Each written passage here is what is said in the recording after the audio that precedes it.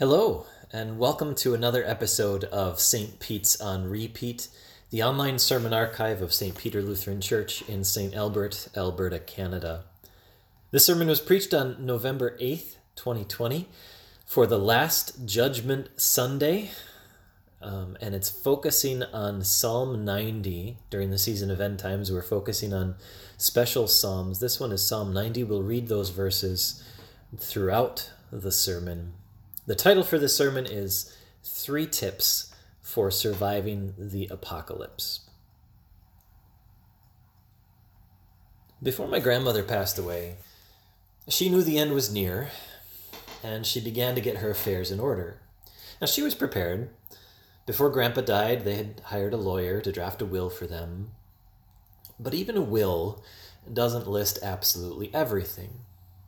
It covered the bank accounts, the house in Detroit, the cabin up north, but it didn't cover the painting hanging over the mantle or the china cabinet in the entryway.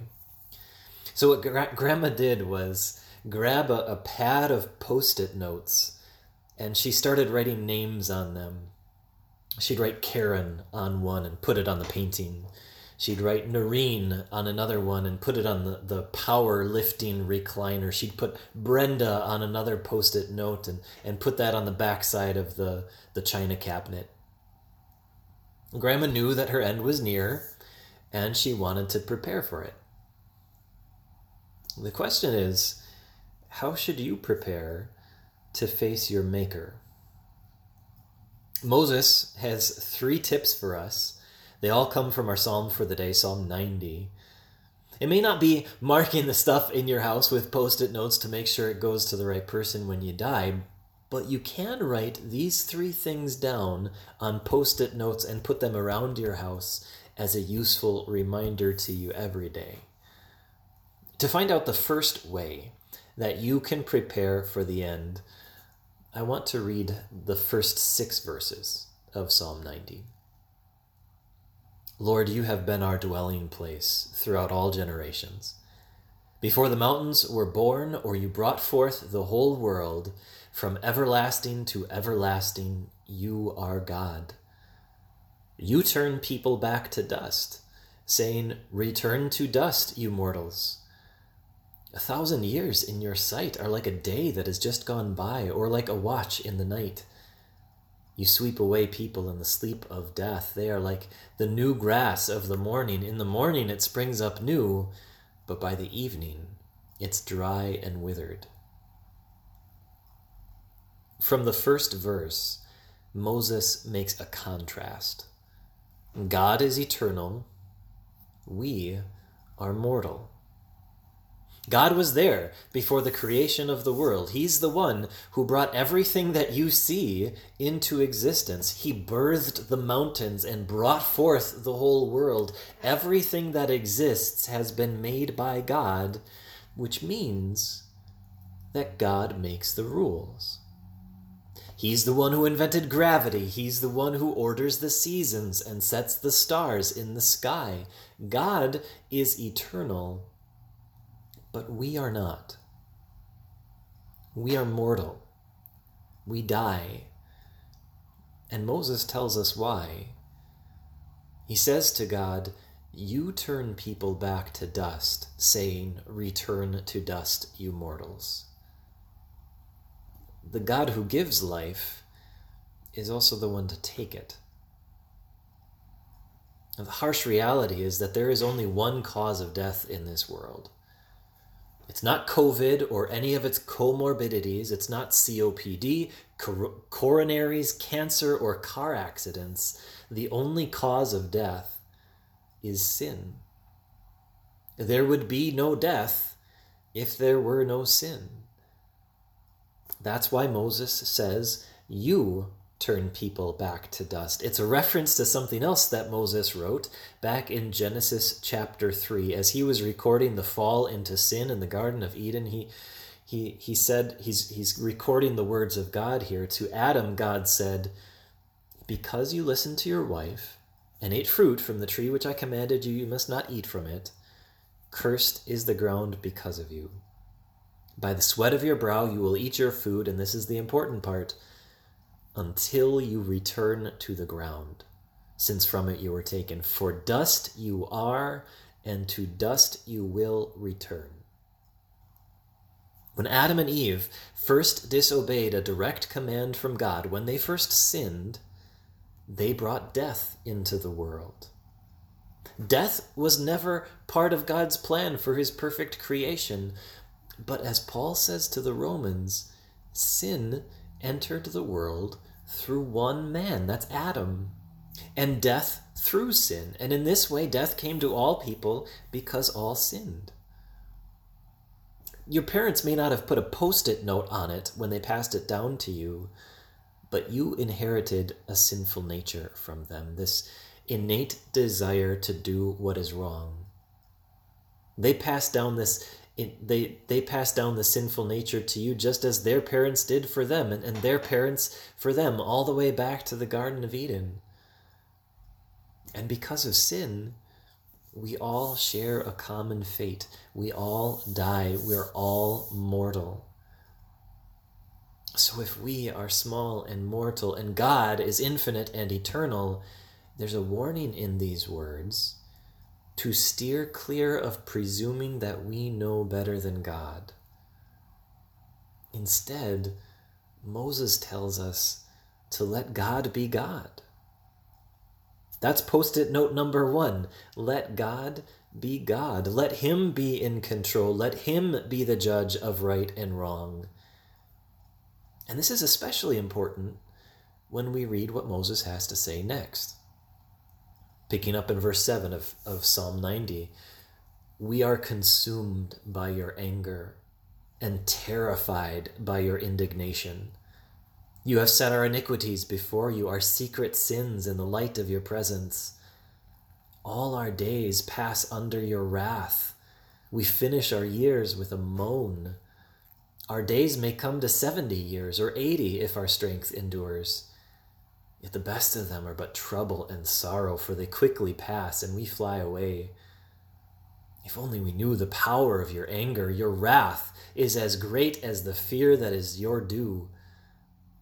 Teach us to number our days that we may gain a heart of wisdom. I told you before that there is only one cause of death in this world. It's sin. What I didn't tell you is how sin makes God feel. Moses tells us here.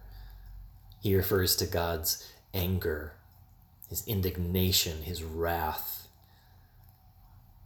And we probably don't talk about it enough, how absolutely terrifying God's anger over sin is. There is a real place called hell, and it's not the butt of a joke or a 4-letter word you say when you're frustrated.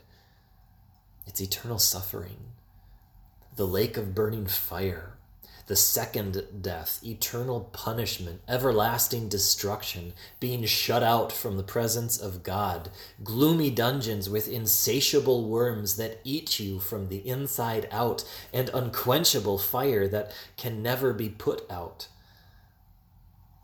That's what's waiting for sinners after we die, and that's why Moses prays the way he does. Teach us to number our days that we may gain a heart of wisdom. Life is short.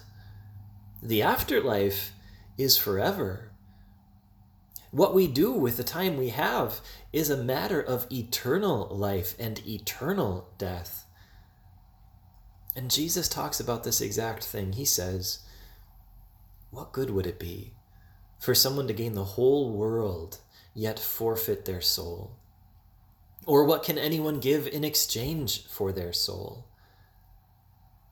You know, if you spend 70 or 80 years in politics, you could land a position that would allow you to change the course of a nation. If you spend 70 or 80 years practicing medicine, you could save hundreds or thousands of lives. If you spend 70 or 80 years championing environmentalism, you could change the face of the planet for generations to come. But if you neglect your soul and spend all your time on earth, all your energy and effort chasing after only earthly things, you waste your life. and you jeopardize your eternity. Not even the mountains will last forever, but the eternal God who made them will. And if you are not right with God when you die, then your soul will suffer forever in hell. That's why Moses prays the way he does. Life is short. Time is precious. What we do with our time matters, so use it wisely. Learn to count your days, Moses says. That's post-it note number 2. Learn to count your days. When it comes to our eternal life, wisdom is important. But mercy is what's imperative. While Moses does pray for wisdom, he doesn't rely on it. What he does rely on is God to relent. And here we pick up the rest of Psalm 90.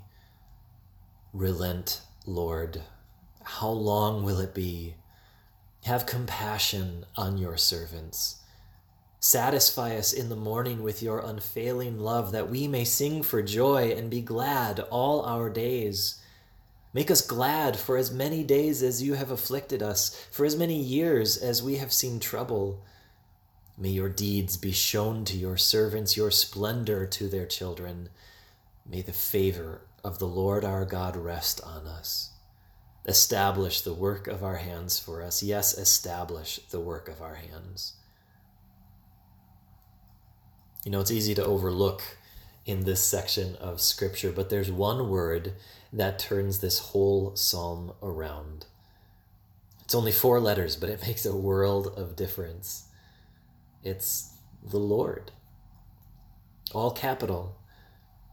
That's the name God uses to remind us of his free and faithful love. It's God's covenant name. The name God would sign on the dotted line of a contract. It's a testament to God's commitment to keep his promises.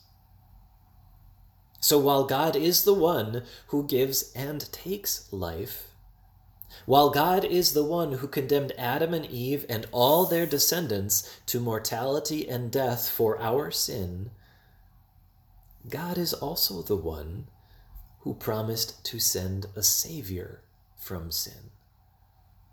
And because he is the covenant God, the Lord, he kept that promise.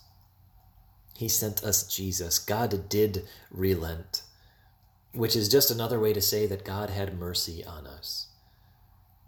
See, he does not treat us as our sins deserve. Instead, he acts according to his unfailing love. He sent Jesus, the Son he loved, to be the sacrificial lamb for sinners like us, to endure for us God's anger, indignation, and wrath for our sin. He gave us Jesus to be our Savior from sin and death and hell, so that because of Jesus' sacrifice for you, you don't have to fear the fires of hell. You get to live in the favor of God forever. Forgive me if I scared you earlier with the description of hell. Let me make it up to you by using some of the descriptions of the heaven that Jesus won for you that we find in Scripture. It's the Father's house, where there's a room with your name on it. Heaven is the unshakable city of God, where you will be free from fear and danger. It's a place where people from every tribe and nation and language, this innumerable group of people, will be gathered in praise to our God. It's a place of peace and joy, where there will be no more weeping or mourning or crying or pain. Heaven is the wedding feast of the Lamb.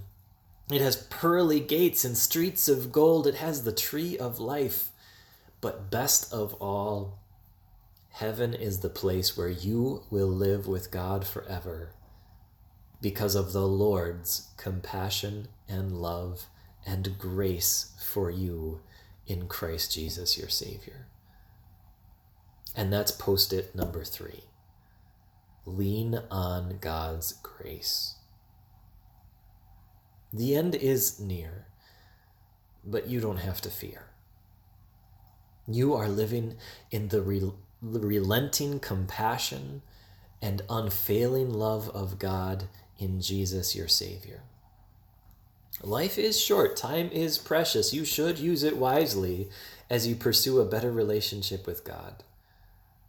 But at the end of the day, or on Judgment Day, whichever comes first, know that God pursued a better relationship with you.